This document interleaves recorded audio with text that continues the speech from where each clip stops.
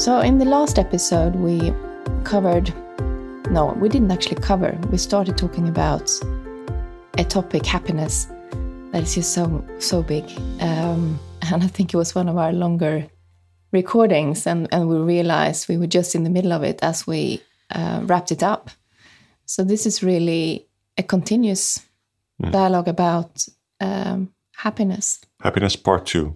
Happiness part 2. We'll see how many episodes we have about it, but let's just start with the second one. And we're in the next morning, right? 24 hours after we recorded the first one. We're still in the happy place. Yeah, we're still in the happy place. So, the happy place. So that was one of the things we talked about. What makes a place happy, and it's not necessarily just the geography, but what's going on there, and the triggers and the values, and how purpose perhaps is being lived. The community you're with, or the people you're with, the relationships, nature helping us being present. So many things coming up there. One thing that we just touched upon that you and I have spoken a lot about is Stoicism. Do you want to go there? Or Yeah, why not? Yeah, well, you start. You're the one who's read it all. I just have opinions. Yeah, so I started reading a book this beginning of the summer. I still haven't finished it. It's one of those books that I'm reading really slowly, which means I read every chapter 4 times or so and make notes. And it's a wonderful little book about the Stoics, the philosophy of the old. Started with the Greeks, and then a bunch of Romans that wrote about a life philosophy, a philosophy for life. So the idea of a philosophy for life is to have essentially to think about how you want to lead your life, and what's the main ideas about living your life, rather than just living it. So I think we do quite a lot of this. I think we have philosophies of life. The Stoics, in particular, their philosophy of life was to combine 2 things, really, to lead a good life.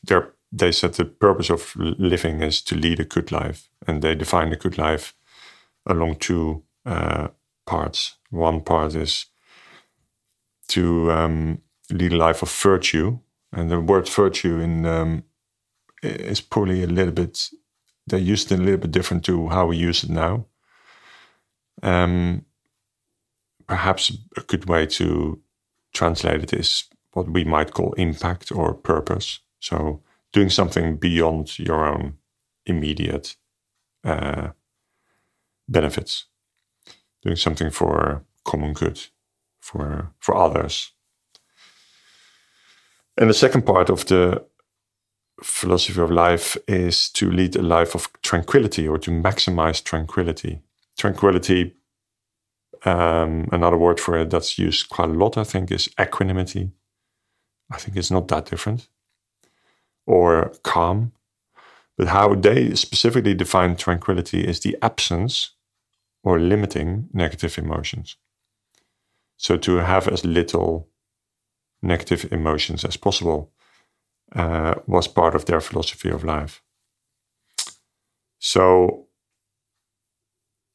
what the Stoics wrote about was there was a bunch of philosophy, and then there were very practical pieces of advice around this, which I find fascinating, that some of that practical advice that was written 2,000 years ago or longer is actually still quite relevant today, after all the developments in medicine and biology and psychology, and we still pretty much the same as human beings. The things that annoyed the Stoics is still the stuff that annoys us today, which I find actually really fascinating. So the things that give us tranquility, or the things that we would see as negative emotions, they are still the same compared to 2,000 years ago.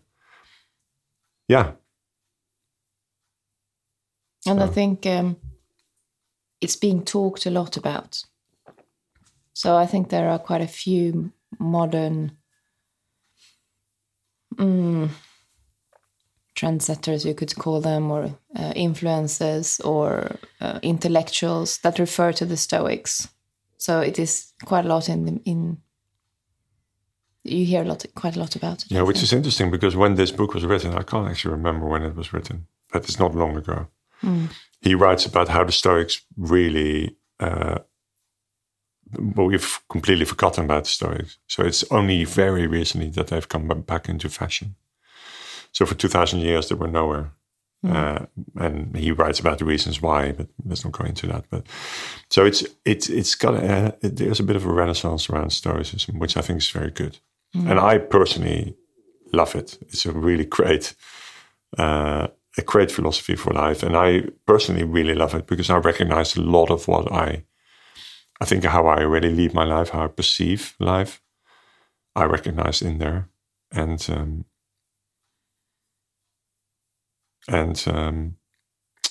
that sort of confirms that perhaps what I'm doing to maximize my happiness is, if that's aligned with what some philosophers in Greece and Roman times were writing about, that's actually quite nice to see. It's a couple of, the one thing you and I have talked most about, where I think I need to read what you're reading myself to really understand where they're coming from. But it's got to do with emotions and the role of emotions in our lives. So just to give a perspective here of where I'm coming from when we talk about positive versus negative emotions, or high intensity versus low intensity emotions, it's the awareness of where you are and why. So to give an example, the highly intense emotions, be positive or be negative, both actually, they take a lot of energy from us. So being super happy, excited, and being really, really sad or very anxious, they both eat of our energy. And we have a preference for one over the other, but they probably both have a role to play. And then we have the low intensity emotions, which are perhaps being content, which you could say is a positive low intense emotion, or being just a little bit low on energy is probably how people describe it when they feel that I'm not on top of things. I just feel like I don't want to do much, so maybe just a little bit demotivated, which might be a very slight negative emotion perhaps, but it's low intensity. It doesn't eat too much of your energy. And when I hear the Stoics' point of view of trying to just stay very even, or what I'm hearing is, the emotions don't have that big of a role in life, and perhaps then in happiness, or when you're leading a good life, which is how they express the purpose of life in a way, the way I hear you talking about it. I react, and I think right now I disagree. Yeah, so this is one thing that I think we talked a lot about it, of course, but not on this podcast. I think this is fascinating. So I think I've always been a bit more skewed towards maximizing joy and minimizing negative emotions than you are, right? So you probably would go into negative emotions a bit more. I am learning to, right? So while reading the Stoics, I'm also doing the Diamond Approach training. So there's quite a lot of overlaps here, but there's also some things that you would say. The Stoics would, for example, argue, what's the point of being angry? Just get out of it as soon as you can. Of course, when somebody dies, you would be grieving, but don't dwell on it. Just move on. And that's very against modern psychology, I would say, because the modern grief counseling courses would say, we need to stay with it. We need to go deeper in it. We need to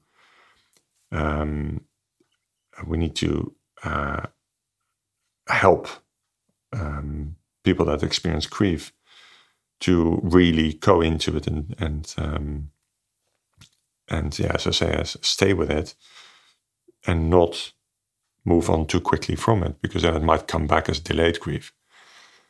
And I think the Stoics were arguing a few thousand years ago that, of course, there's grief, but what's the point of grieving longer than you need to?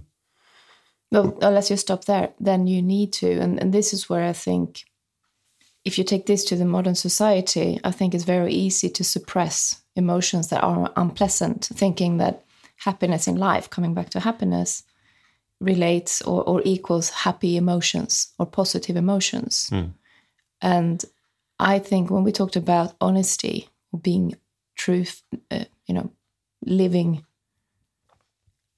the value of truth, what's true right now, being present in what's true right now. If you suppress something that is also there, you're basically denying what's really turning up at that point in time. And in my mind, you're denying life a bit, which is then contradicting happiness in life. So the way I at the moment, the way I look at it is that it's quite important to stay and explore any emotion whenever it comes, but then also have the ability to notice when it shifts. So you don't stay with it, you're with it also when it's shifting. So don't become attached to either the positive or the negative emotion. As you know, I don't experience many negative emotions. We've talked about it a lot. So when the Diamond Approach course asks me to, really get angry and then work with that and, transform it into something more useful, I have to work really, really hard to find something that makes me angry.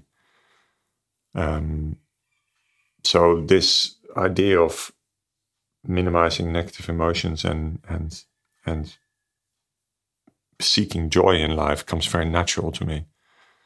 And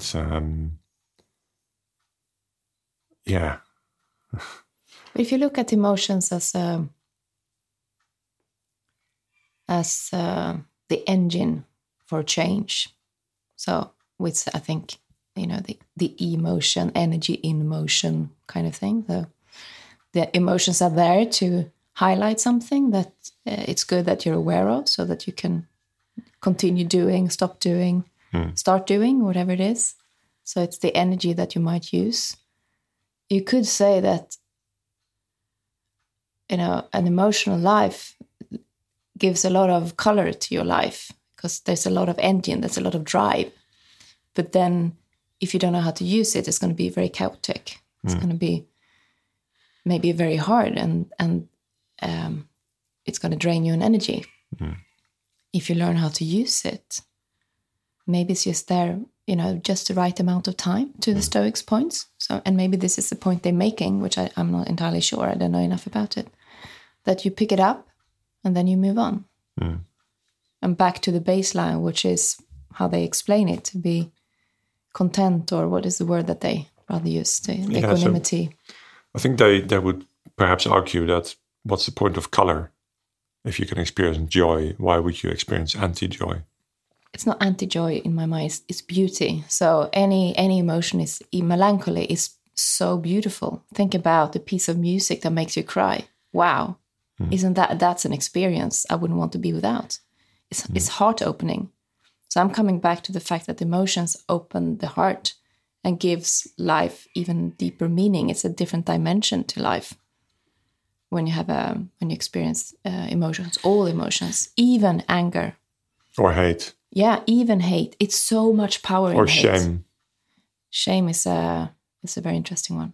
That's probably the most interesting one. Yeah, we're now getting into the podcast recording that we've been waiting for. The vulnerability. The one on emotions. Oh, right. No, okay. We were actually just before this. We talked about Brené Brown and everything that she's done on vulnerability, which is a way of, I think, being very honest and truthful in your life, but it's also a way of strengthening your relationships. As you show up vulnerable, you have so much to gain in terms of how you lead your life and how you relate to others.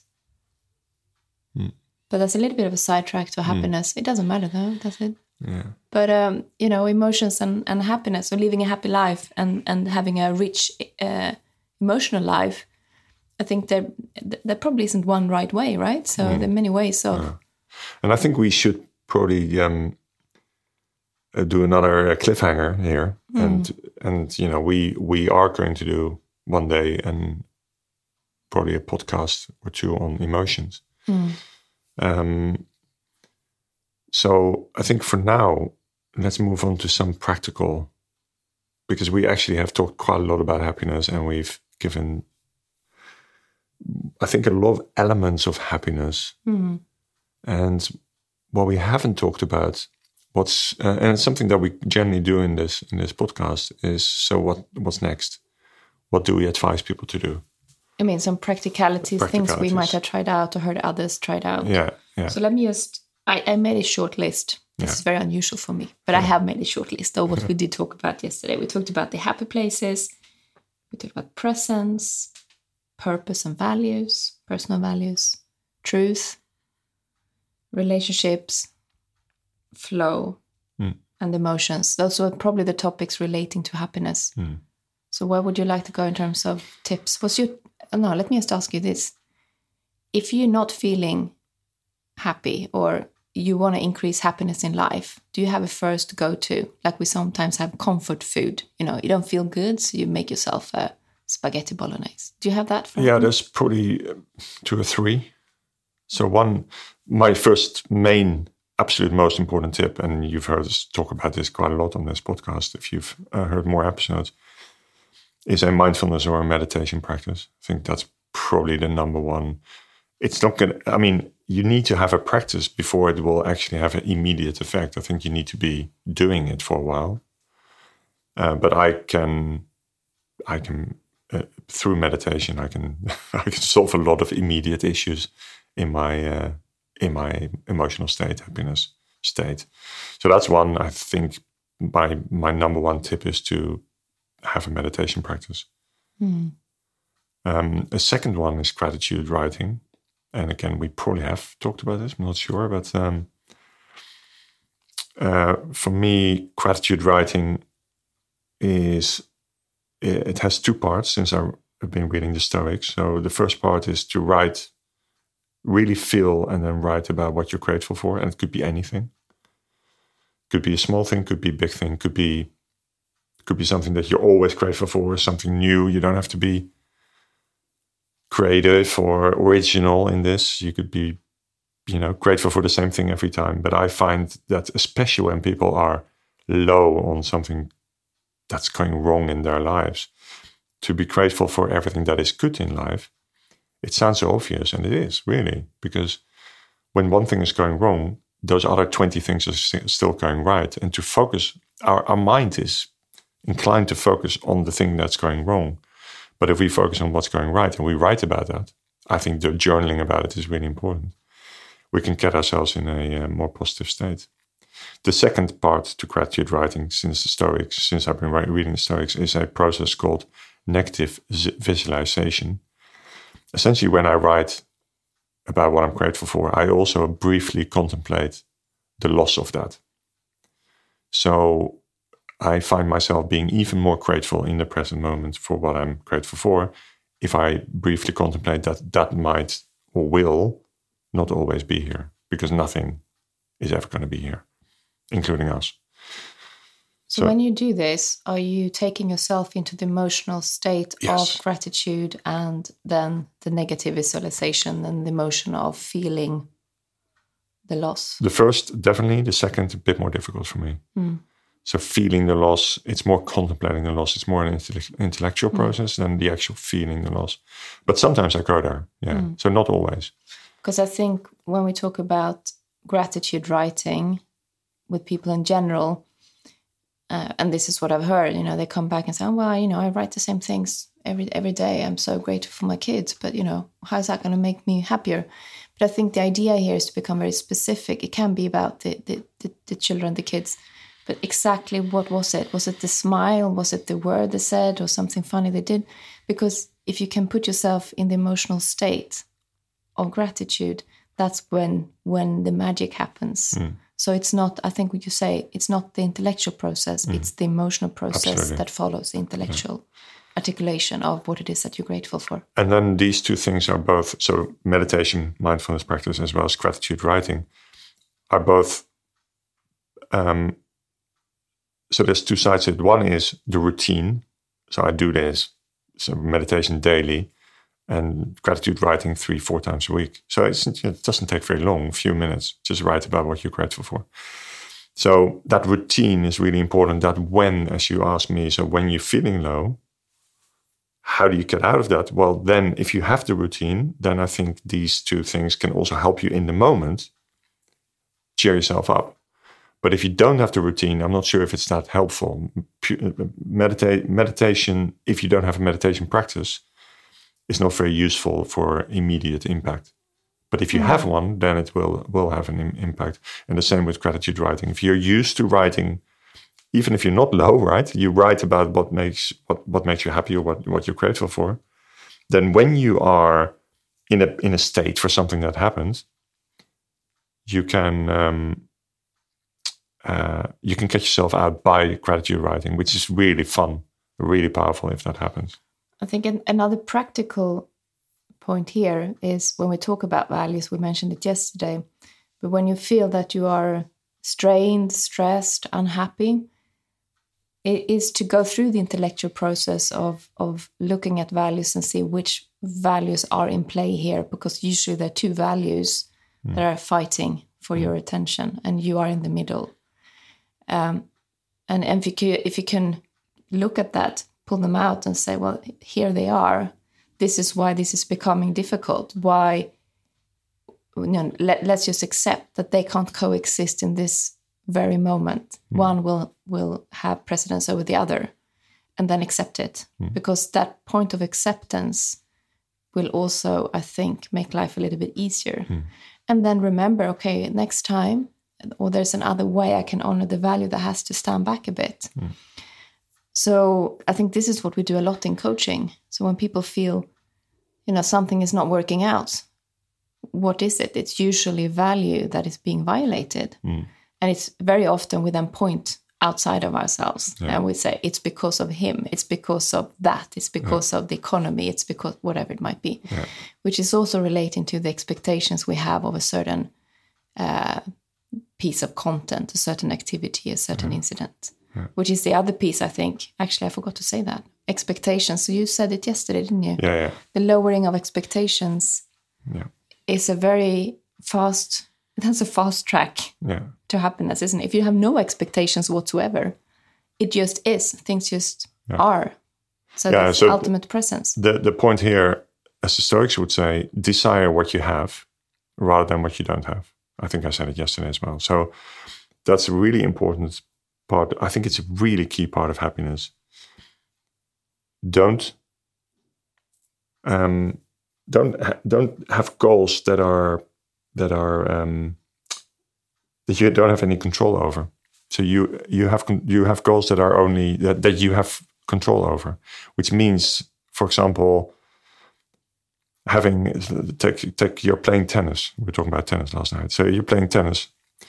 Winning the match is not a goal the Stoics would approve of, because you don't have control over whether you win the match or not. A goal that you do have control over is, I'm going to try my hardest, or I'm going to do my best to win this tennis match, because that you do have control over. So that's one side, and then the other side is, and it sounds so simple: desire what you already have in this moment. If you desire what you have in this moment, then you're happy in this moment. And we don't do this. Human beings don't do this. Human beings always desire what they don't have. Right? The grass is always greener on the other side. So I'm in Spain, I want to be in London. I'm in London, I want to be in Spain. No, I'm in Spain, I want to be in Spain.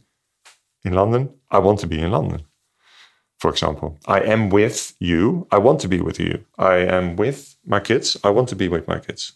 So that's a really interesting point.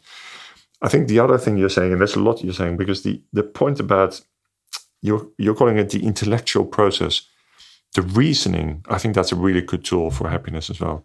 Reasoning. So really reflect on what is at the moment making me feel low or unhappy or negative emotion or whatever it might be. And then go into that. And as Joe would say, Joe listens to this podcast, so he would like it that we give him a mention. Hi, Joe. Shout out to Joe. Joe would say, present. What's the word again? Okay, present the feeling with evidence to the opposite. I'm not sure if he actually remembers him saying that to me, but I that's a really powerful. So present this feeling, this negative feeling, this unhappiness, with evidence of the opposite. It's really powerful. That's a reasoning process. That's an intellectual process. Oh, do you remember us doing this exercise? No, not exercise, but we were away on this massive event in South Africa. Yeah, exactly.